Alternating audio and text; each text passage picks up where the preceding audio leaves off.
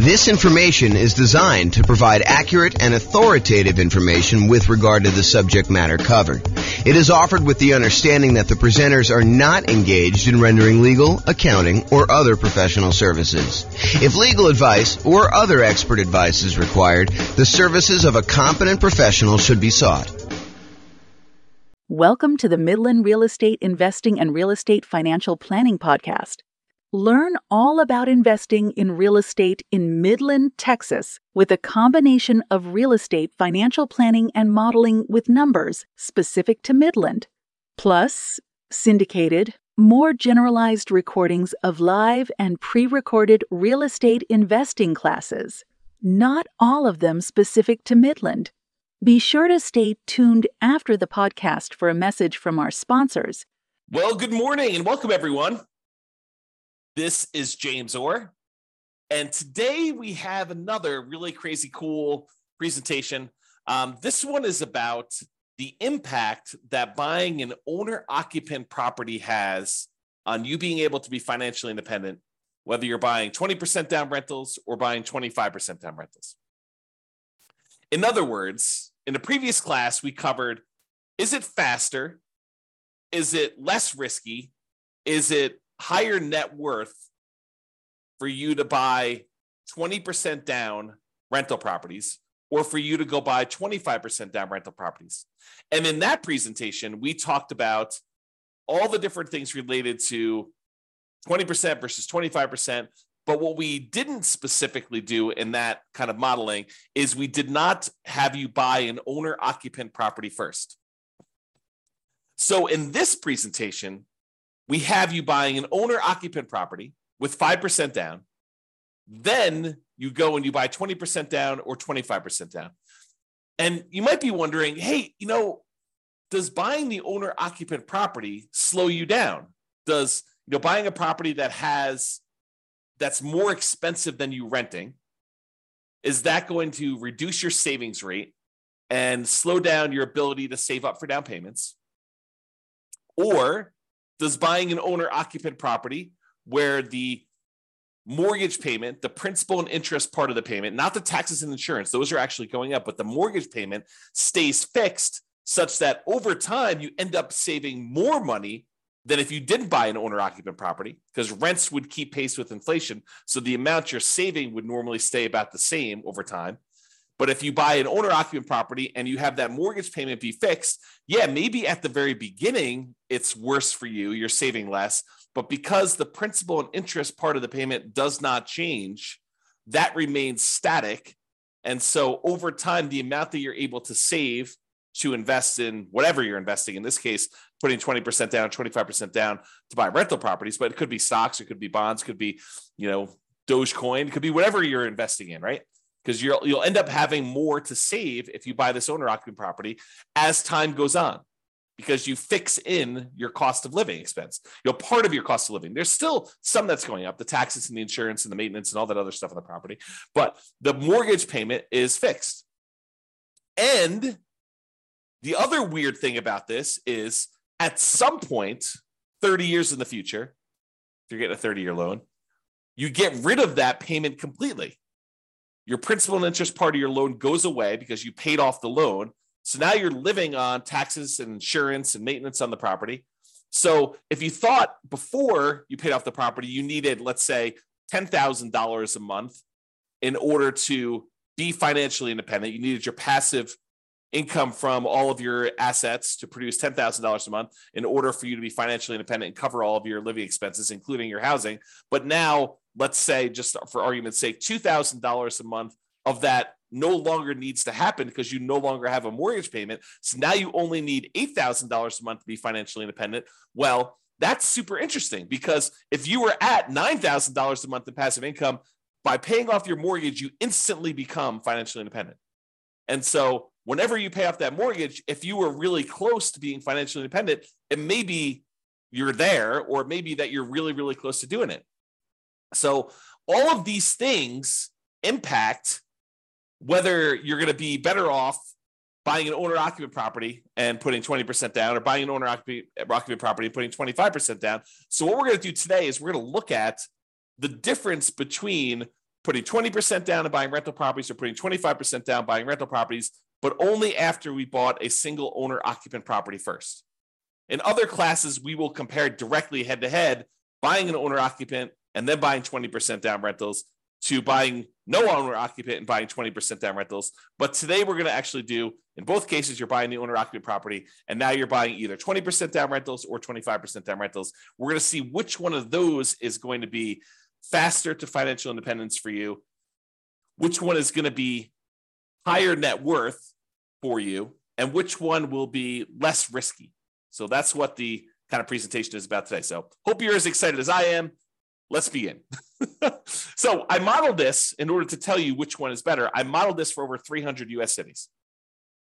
And what I went in there and I basically did is I set up a scenario in our real estate financial planner software that I wrote, and it allows us to go and model if somebody were to make a certain amount of money and they're saving a certain amount of money and they're buying properties that have certain characteristics based on whatever market you're in, and how long it takes you in order to get to the point where your investments actually all the returns from all your investments exceeds your kind of living expenses that you have there. And then we'll figure out how long it takes you to do that. And then we can measure a whole bunch of different things like net worth and time to financial independence and a whole bunch of different risk measurements. And honestly, we could go and look at any of the details. It's like probably 100 different variables that we track, but we'll kind of simplify for this presentation so I don't get too far in the weeds. So I did all those analysis, and then we're summarizing all that analysis.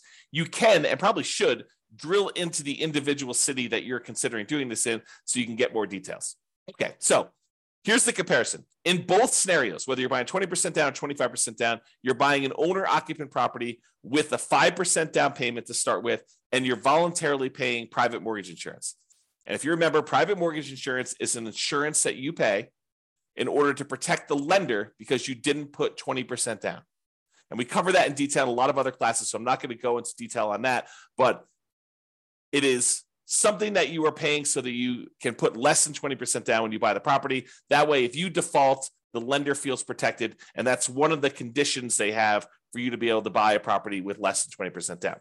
And then you are going to move into that property because you're buying an owner-occupant property to live in, and you are living in that property forever as part of our model. You are never moving out. You're never buying anything else to replace it. You're basically buying the property, moving in, living there forever.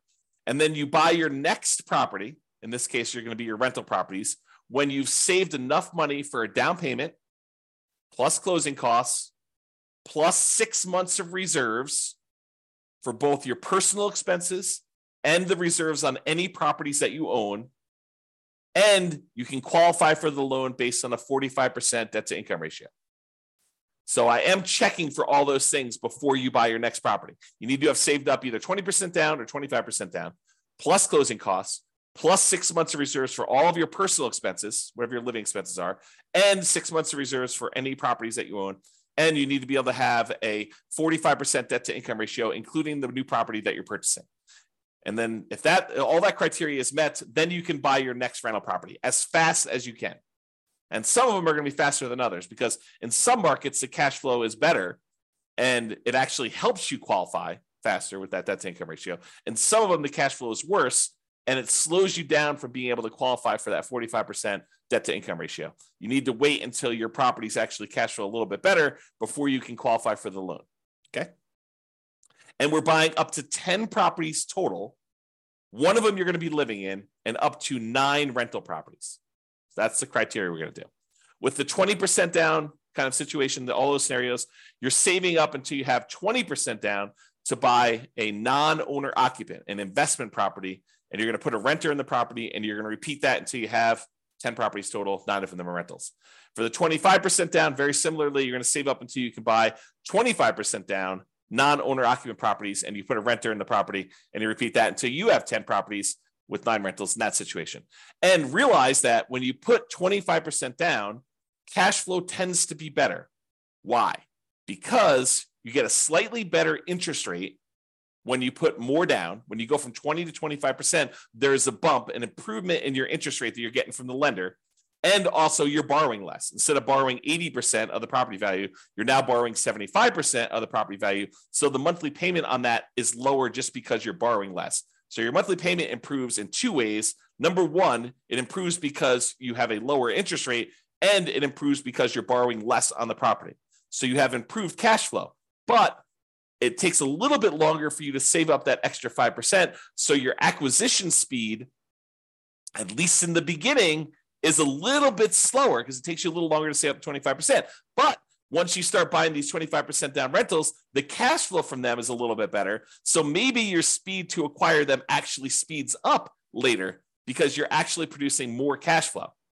And in a future class, this is not this class, but in a future class, I'm going to show you the comparison between buying properties with 20% down or buying properties with 25% down versus actually saving up and paying 100%, buying the properties for all cash.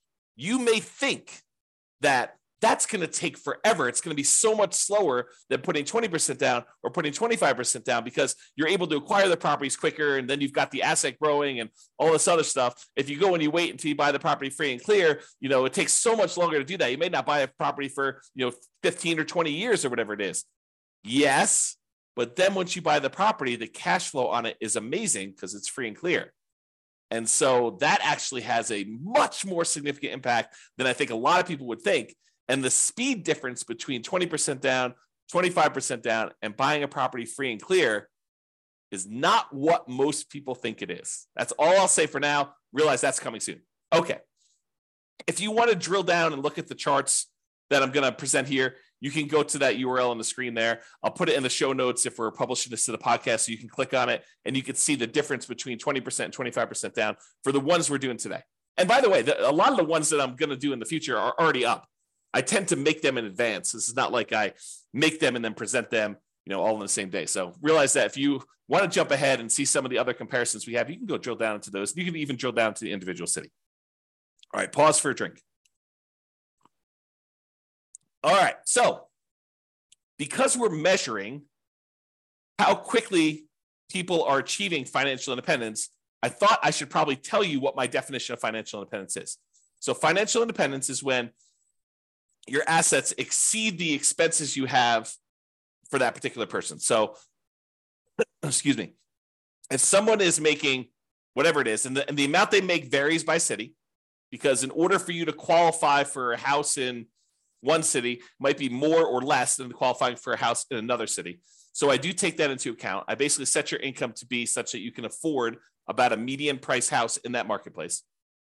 But then it also means that you need to overcome that higher income. You need to replace that higher income. So you're handicapped. You do make more money so you can actually buy the houses quicker, but then you're also handicapped because you need to make that much more in order to be considered financially independent.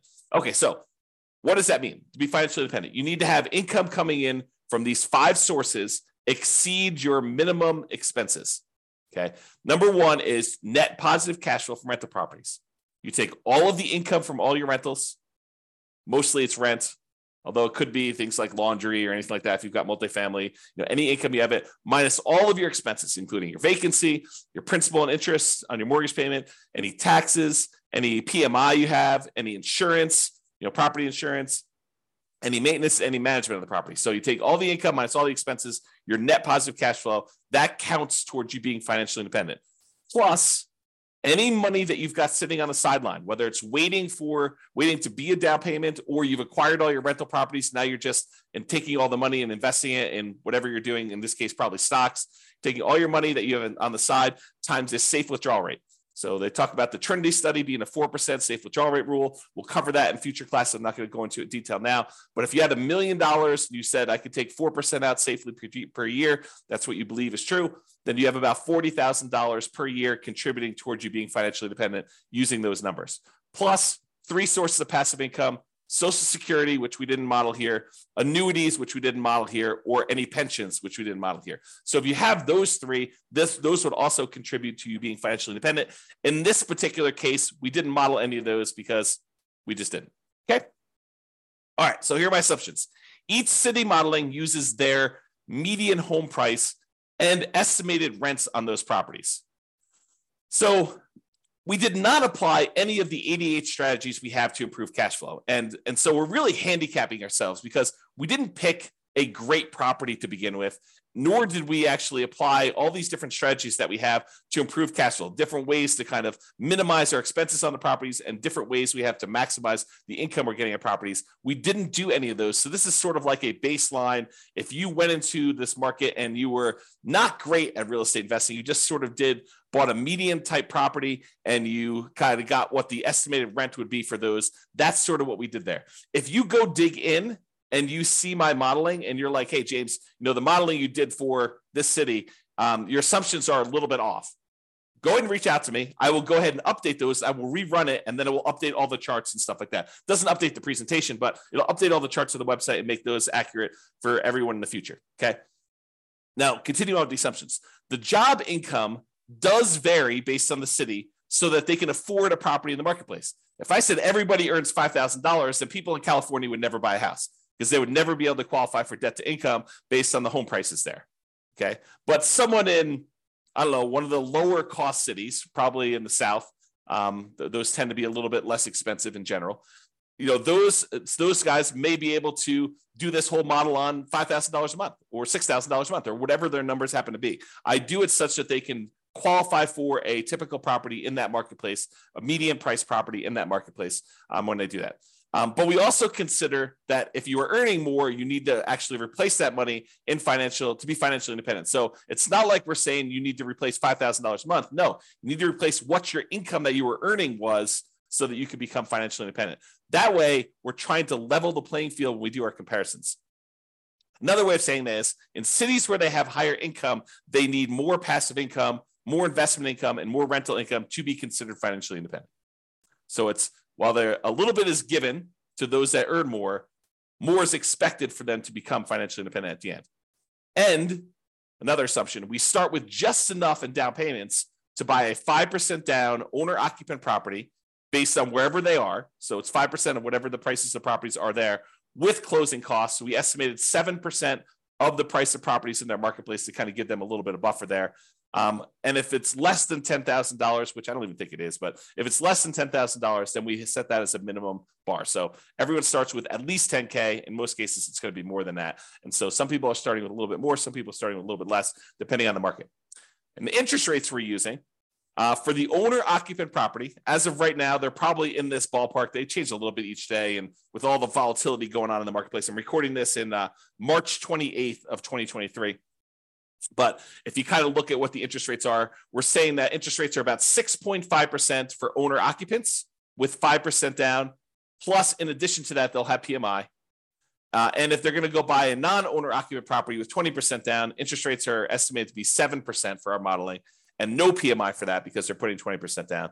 And if you're getting a 25% down non-owner occupant loan, it's 6.75. So it's a 0.25% or quarter point difference between buying with 20% down versus buying 25% down. And I think that's conservative.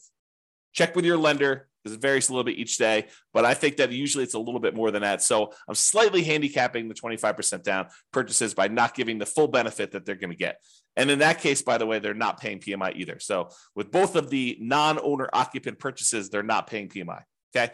And I modeled this out for 100 years. Not because I think you're going to live to be 100 years from now old, which you may very well, but because I was modeling it out for 60 years at first, which I think for some people is too short and some people it's probably too long. However, we're finding that sometimes they achieve financial independence right after we stop doing our modeling. So I did 100 years to give us a wider range of finding out when people achieve financial independence.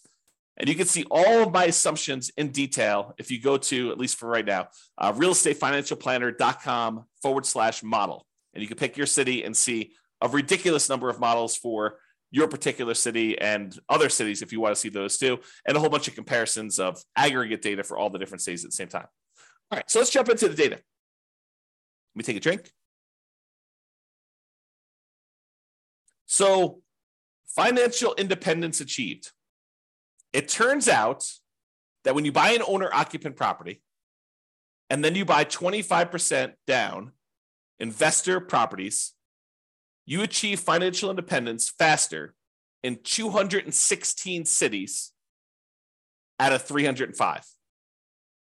So in other words, about 2/3 of the time, it would be faster for you in achieving financial independence in 2/3 of the cities if you put 25% down when you bought your rental properties. If you decided only to put 20% down, it would be faster in about 29 cities, about 10% of the cities. So in 10% of the cases, it was better for you to put 20% down.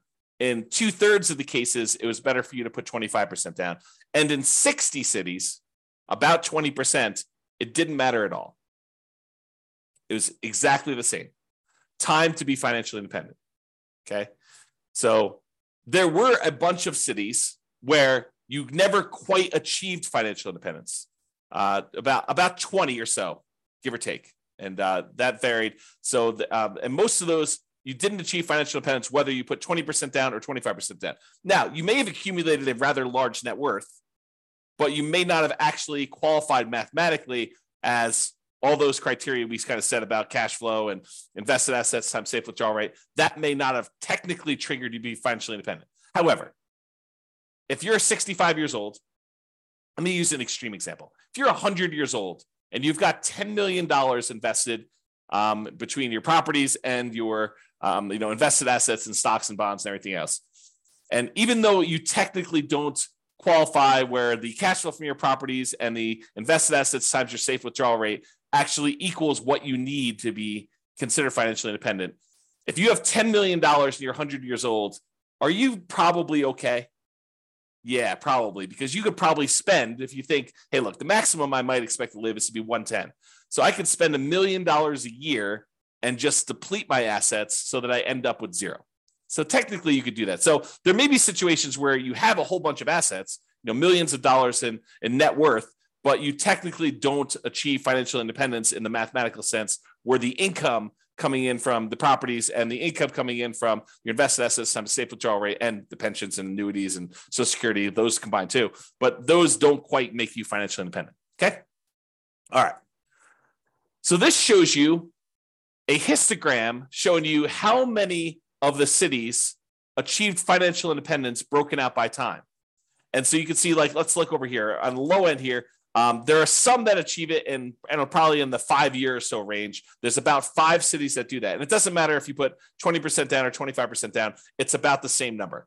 The same thing here with this kind of up here when you're in the 8-year rule, kind of like in that general period of time. And then about 10 years, looks like there are some properties where if you put 20% down, you achieve financial independence a little faster compared to 25% down. But what I want to point out to you about this is these look relatively similar to me, except there's this big bump here right after about the 30-year point. What is happening after this 30-year point? What happens after 30 years? You pay off your owner-occupant property because you bought the property with 5% down at the very beginning. Then you started saving for your investment properties. But after 30 years after you buy your owner-occupant property, that thing gets paid off. So a whole bunch of scenarios got to the point where they were financially independent as soon as you paid off this owner-occupant home. So you can see there's a big bump in here from when people pay off their houses. Now, that's not what's doing it for everybody, but it does have a big bump there when that happens. Okay? So you can see that. All right. So what this chart is showing you, it's showing you how many months faster it was to put 25% down or to put 20% down for each individual city. Each city is its own dot. The green ones show where it was better to put 25% down by this number of months, however many months it is away from this zero line. So like this one right here is about 25 months. So it's 25 months faster for this particular city than putting 20% down. So it's about 2 years faster or so for this particular city if you put 25% versus putting 20% down. And this axis shows you how expensive the properties are in that marketplace. So there's this market right here has really, really expensive properties, and it was better for you to put 25% down by about 6 months in that particular case. And you can see how far away they are from this kind of zero line shows you how much better. So I'll make some general statements about this data. When you put 25% down, sometimes it's a lot faster. They're a lot farther away from the zero line. Sometimes they're not, and sometimes they're exactly the same. That's all the ones that are on zero. Okay. But when you look at the ones that are red, the red ones are where 20% down is faster by that many months. There are times when 20% down is faster, but not by that many months. So 25% was quickly behind it if you did that. But there are some times when you put 25% down where it made a huge difference. In this case, it's like 3 years faster for you to put 25% down. Now, if you love your job and everything is amazing and you think this is great, I'm not in a hurry to be financially independent, stop working, which is what happens, by the way, in our modeling. When someone becomes financially independent, we have them stop working. But if you're like, hey, listen, I love my job, I don't care, then does it really matter if it's 3 years faster to be financially independent? Probably not. But what if you hate your job? What if you're like, I can't wait to be done with this.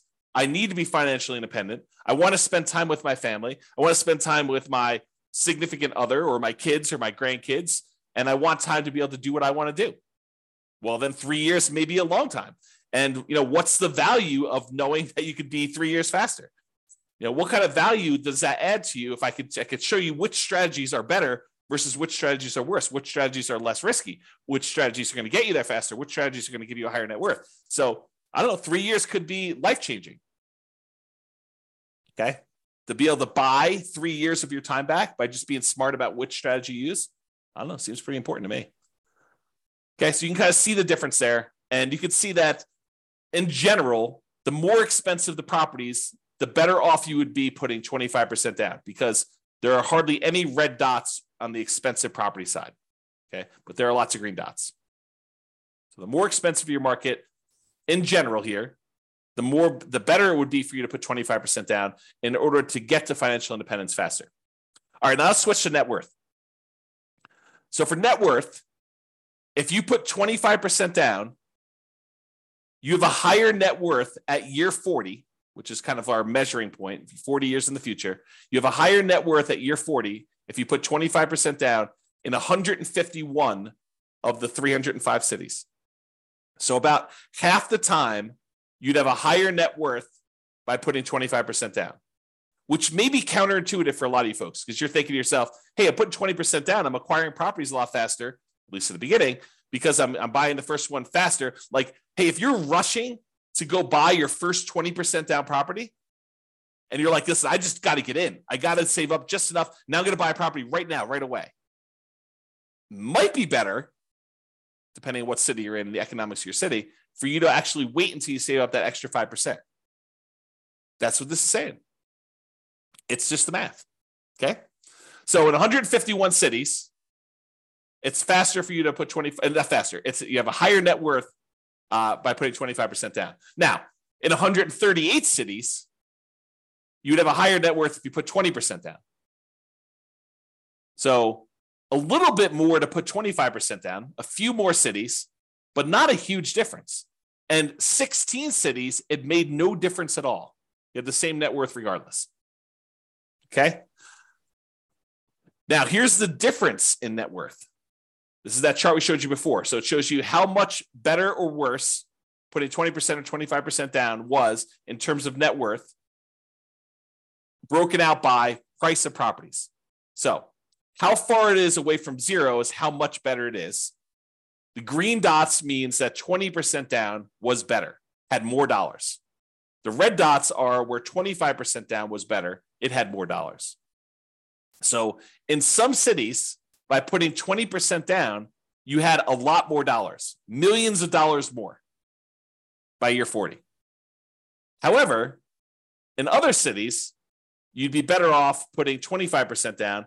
And the reality is it's not as much better. So the ones where 25% is better, it's not by a lot more money. I mean, some of them are pretty decent, but we're not talking about millions of dollars. We're talking about, I don't know, just eyeballing it, $500,000.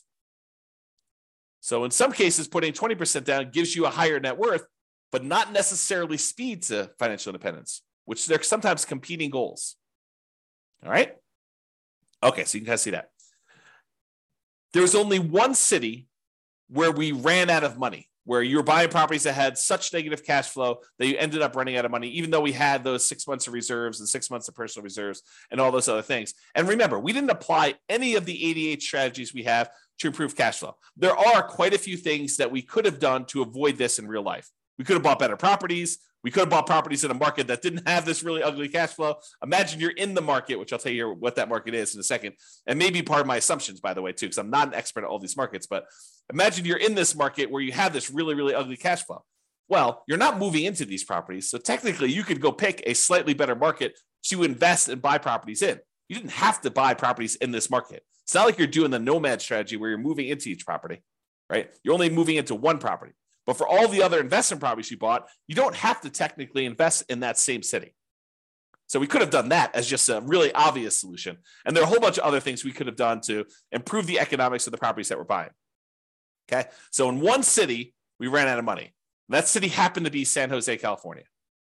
And it could be that my assumptions were wrong. Like maybe my estimate of rent on the properties that we said were the median price properties were just off in San Jose. It's definitely a possibility. So if you happen to be in San Jose, please reach out to me and let's go over the assumptions that we use for San Jose and we'll correct this. And then we'll rerun it. And maybe San Jose looks amazing then. I don't know. Okay. So I'm just not familiar with that. All right. So that's all we got there. All the other ones did not run out of money in our modeling. All right. Here's a quick summary. So this shows you, there's two different slides here. One where we look at what the median was. And by median, I mean, we took all the values, let's say for net worth as an example, we lined them up from the smallest net worth to the highest net worth. Then we looked at what the middlemost one was. And we told you what the median, the middlemost number was for net worth. And so, for example, with 20% down, the median, the middlemost net worth was just about $8.9 million. But the median net worth when you put 25% down was about $9.023 million, or a little bit more, about $100,000, $116,000 difference. Not a big difference, in my opinion. It's about 1.3% different, with 25% being a little bit higher on median net worth. Now, I did median, but I also do average. Average is where you add up all of them and you divide by the number that you have, and so you get an average.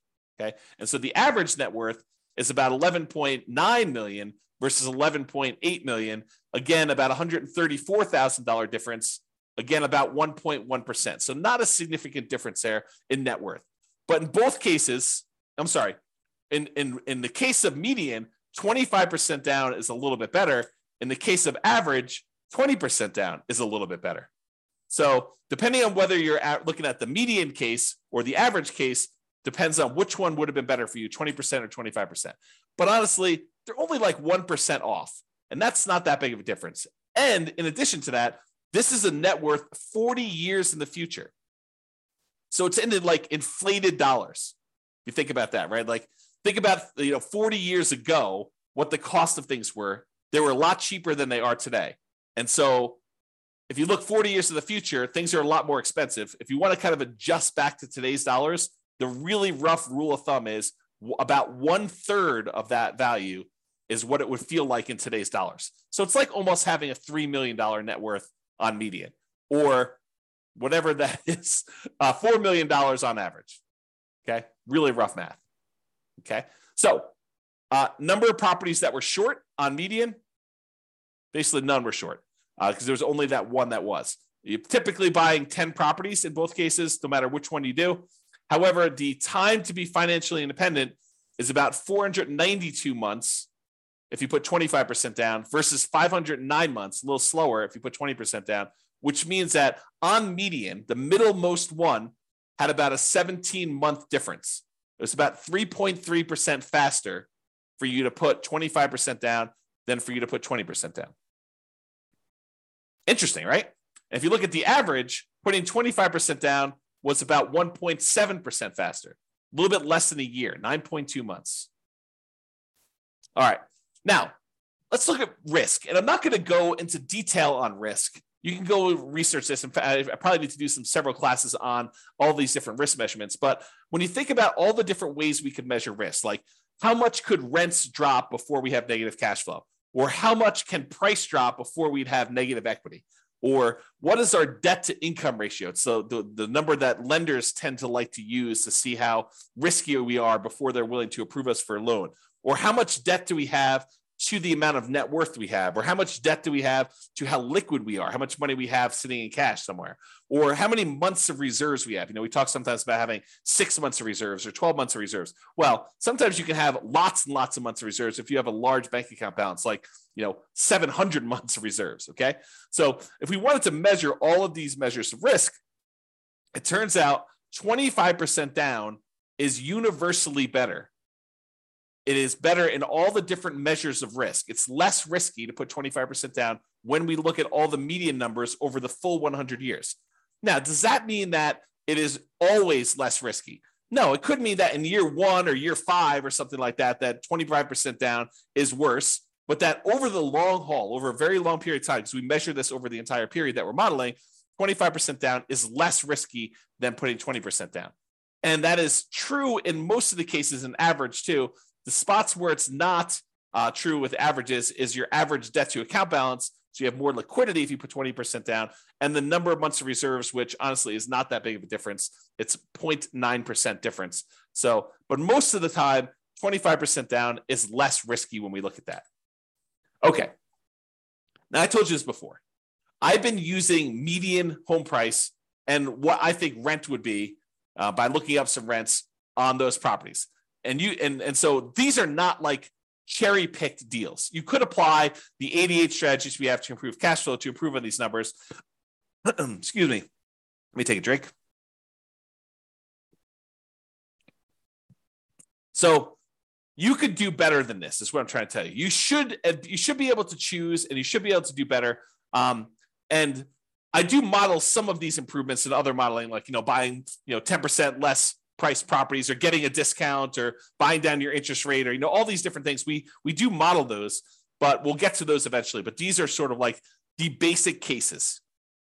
If you are an expert in your market and you can help improve my numbers, please do reach out to me. I'm not trying to show.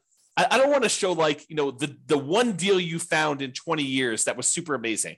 I want to find deals where any investor in that marketplace could find these deals. So if you could help me pick the numbers that are like any investor could go and buy these properties in your marketplace, that would be helpful to me. And then we could kind of update the numbers and kind of improve for those things. And as I mentioned earlier, there's really no local market limitations with this. If you were in a market where you had really bad economics, you could literally choose to invest in another market. You could go put your 20% down and buy properties in a much better cash flowing marketplace than the one you're living into. Now, the one you're buying as an owner-occupant, you're buying that in your local marketplace. But all the other investment properties, the 9 other rentals, could be somewhere else. So just realize that it could be better than what we're showing. All right, so in conclusion, in our current market conditions, our current price, our current interest rates, our current rents, in about 305 U.S. markets, using what I would consider to be less than ideal median price to rent properties, putting 25% down is slightly better in terms of net worth and speed to financial independence.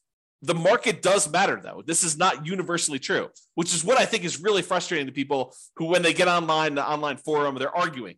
It's better to put 20% down. It's better to put 25% down. Here are my reasons. Here are my reasons. And they kind of go head to head and they start really becoming combative. And one of them could be in a market where it is better to put 20% down. Another could be in a market where it is better to put 25% down. So you got to look at these and see in my marketplace, what is better to do that? And does that mean that, based on kind of our historical modeling, that will be true in the future? No, but probabilistically, you look at what you have and you can make adjustments along the way, right? In reality, you could be doing the 20% down because that looks better, but then your market shifts and we look forward and we're like, hey, look, now it's better to do 25% down in your marketplace. So you decide, hey, I'm going to start doing 25% down in the future and I'm going to keep optimizing. And maybe 3 years later, that shifts again. So you have to keep kind of on top of what is happening and optimize as you go to get the optimal results for yourself. Okay. And then we can also, not that I want to go off on a big tangent, but we can look at what you actually have. And then that becomes part of the equation for figuring out what is optimal moving forward, because what you have may dictate some of the differences that you have in the future. So by having 3 rental properties that you bought a certain way may impact which of these options you really should do. Okay. All right. In general, putting 25% down is less risky. I think that's a good general way of saying it. There are some small exceptions to that, but in general, that's it. It is best, in my opinion, for you to look closer at your specific market, your specific situation, and apply as many of the 88 cash flow improving strategies as practically possible to improve on your own implementation. You can go look at realestatefinancialplanner.com/model to get some ideas of how various things impact this as well. All right, that's all I got for you. Hope you enjoyed. This has been James Orr. Have a great day. Bye-bye for now. With home prices up, mortgage interest rates up, and rents up, but not quite enough to counteract the higher prices and interest rates, cash flow on rental properties in Midland is harder than ever. Book a call with the Real Estate Financial Planner to apply our proprietary 88 strategies to improve cash flow on your rentals. See the show notes for a link to schedule your call and improve your cash flow today. If you're a real estate agent, lender, or professional in Midland that wants to help our real estate investor listeners, consider reaching out to learn about collaboration opportunities with this podcast.